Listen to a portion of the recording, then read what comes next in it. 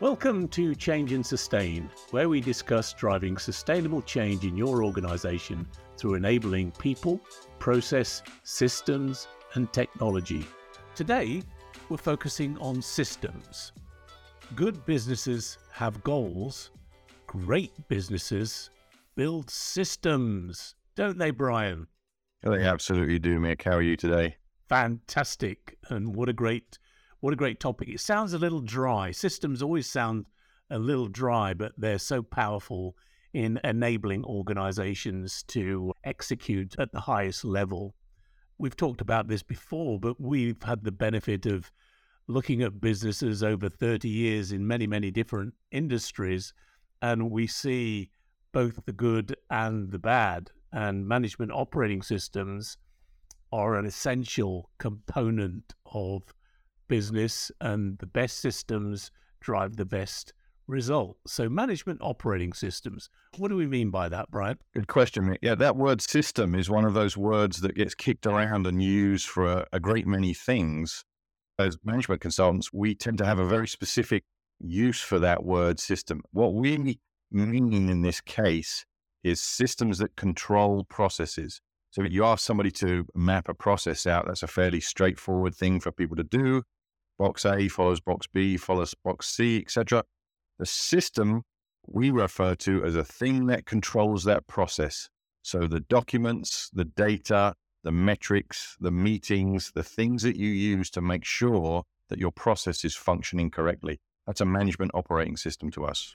One of the key principles of the management operating system is it's a device to connect the strategy of the business with the execution layer. The processes, exist at the execution layer.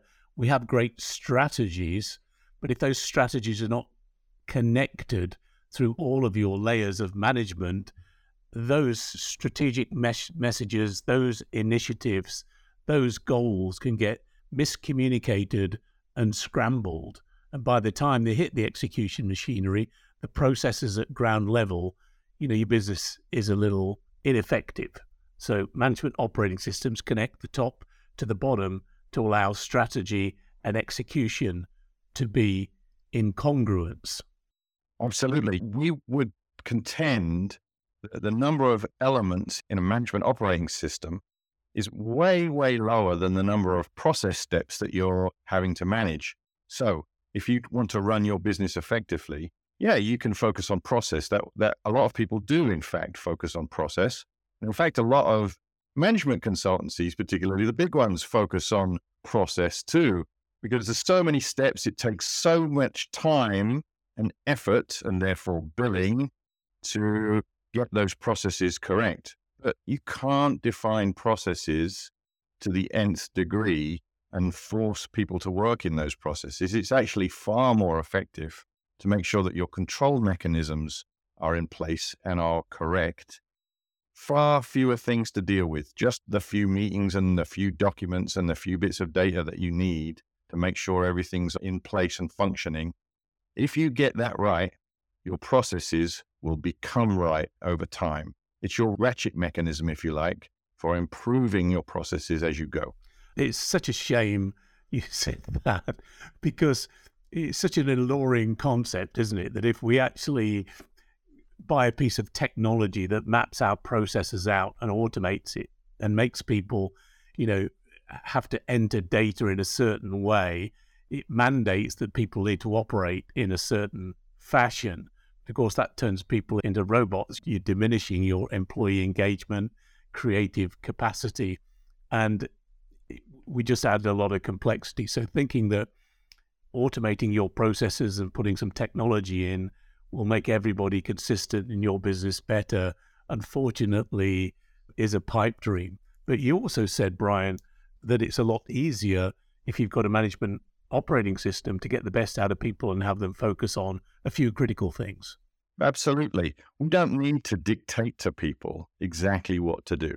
What we need to do is define the box that they operate in and give them the tools to go do whatever it is that they need to go do in their own way. As long as they're doing that, people would find creative ways to make things simple. You know that old quote about, if I want to get a job done most efficiently, I'll give it to somebody who's lazy, because they'll find the best way to do it, right? They will find the way that gets it done most simply. So instead of you defining for them, here's all the steps I want you to follow, give them the problem, give them the parameters, give them the metrics, if you like, and let them go. And they'll feel better about their job and you'll get a better result. I think we've just come up with a new consulting study, Brian. When we go into any business, we can ask the CEO, who's the laziest person in your company, and we can learn from them. Hopefully he says I am. But that's not... All right, so a management operating system, it's got to be simple, it's got to be practical. And I think one of the big benefits of it is if you're using it correctly, it will only flag up issues that you need to intervene on by exception. It's an exception reporting mechanism. So it takes the tyranny of the urgent out and allows people to focus, as you said, on their true potential in being able to get things done easily, quickly, and effectively right first time. Absolutely. People should only be passing up to their managers the things that they can't solve. Look, boss, you gave me 6 things to do. I did 5 of them. This one, I'm not sure. Let's spend our time talking about that. I have an example of a management operating system. We're going back a number of years to our home country. I know the audience can hear Brian and my accents being of English origin.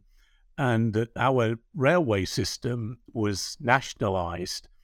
But Margaret Thatcher decided that she would denationalise some of the industries to make them efficient. And so she broke up British Rail into lots of different operating units. And one of these operating units was serving the southeast of England. And instead of just getting money from the government, they now had to make a profit.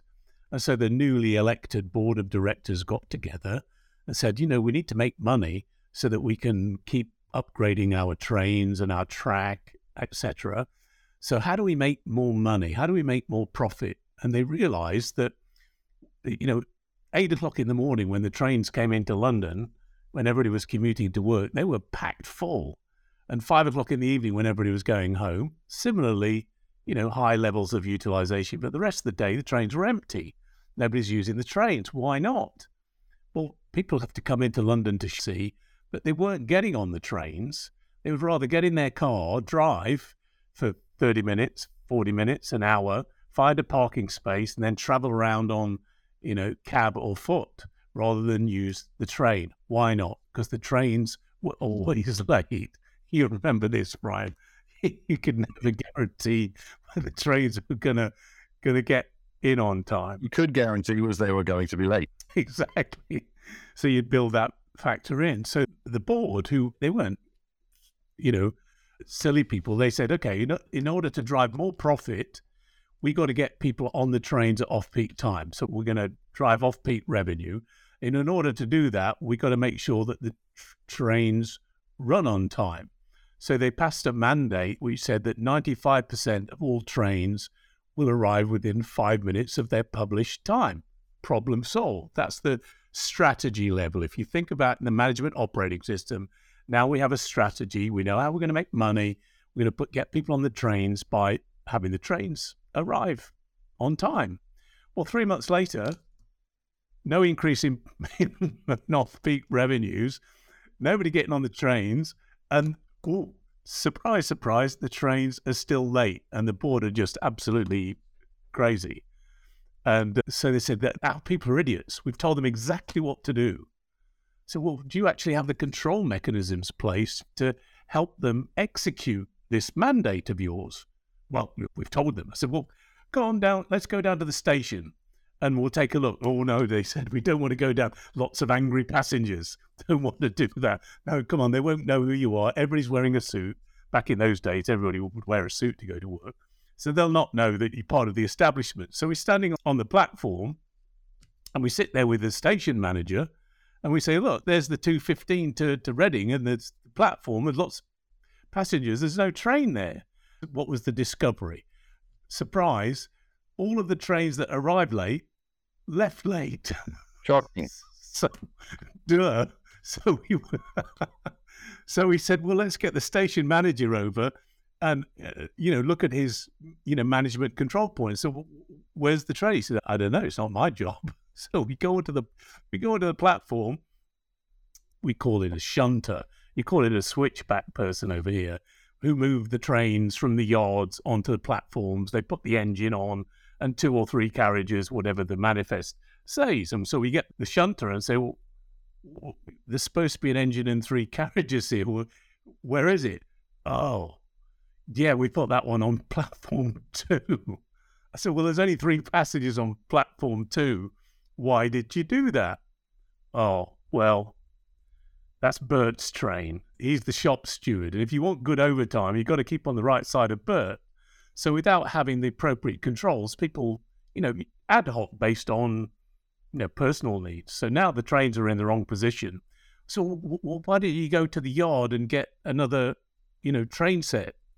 Oh, well, there wasn't enough in the yard. So you go to the yard and you find that there's no carriages ready. Why not? Because there are no wheel sets that are being maintained.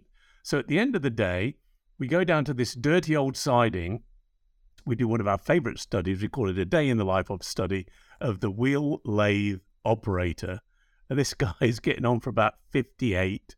He's worked in British Rail all his life. And we do a study and we say to him at the end of the day, your lathe was down 60% of the time today. He says, tell me about it. I need a new part. Why can't you have a new part? He said, well, we got cost reduction because we're not making enough money. I said, well, do you realize that if we halved the amount of downtime on your lathe, we could get more wheel sets out, which would be more stock in the yard, which means the shunter could get them to the platform.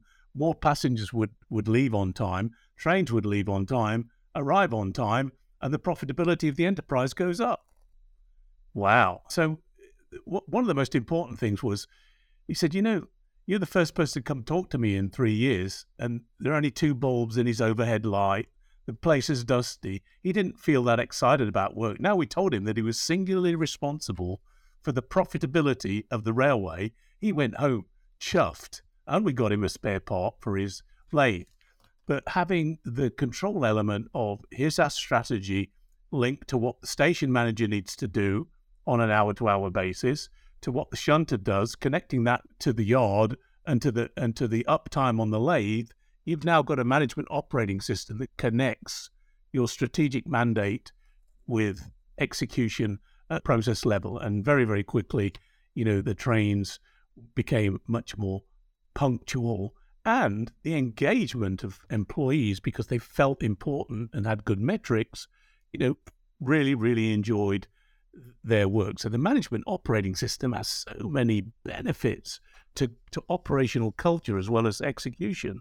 Absolutely. I really like the way you've characterized that, translating the strategy all the way down to what does Fred do today? That's what a management operating system will do for you. One of the things is translate everything down to what does Fred do today, or Frederica. And the second component there that you hinted at, but didn't say it explicitly, is that once we understand what the bottleneck is, once we understand how important something is to the overall operation, we can then start doing what we would call short interval controlling. In other words, saying, okay, Fred, I need you to do 6 of these train sets every week. What's getting in your way, and how do we help you stay on that schedule so the rest of the railway stays on schedule? Because if that guy, that person there isn't on time, nobody's on time. Let's find it and keep it on course. That's the beautiful thing about metrics. I mean, often people fear metrics. They fear they're going to be pilloried for non-performance. But you said it beautifully there, Brian. What it really does is it exposes what resources we need to gift, to provide to our talent, our organization, in order for them to fulfill their potential. Absolutely. People don't tend to want to focus on this stuff so much. They don't then tend to want to engage that workforce in this manner, if you like, by expressing to them, look, you're important to us, and this is what we're asking you to do. And it's so important to us that we're going to check.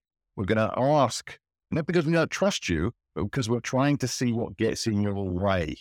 That's the important message, I think. One of the important messages is making sure that everybody understands how important they are And that way you can release some discretionary effort from those folks.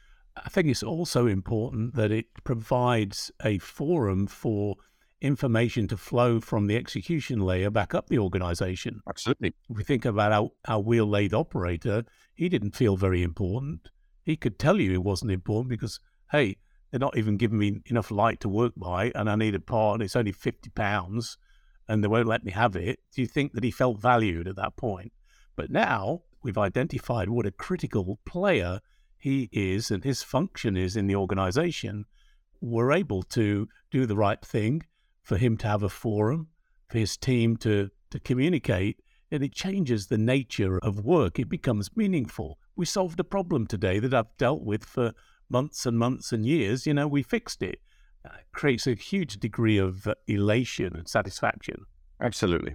Bottom line for me is you don't need your processes to be designed correctly.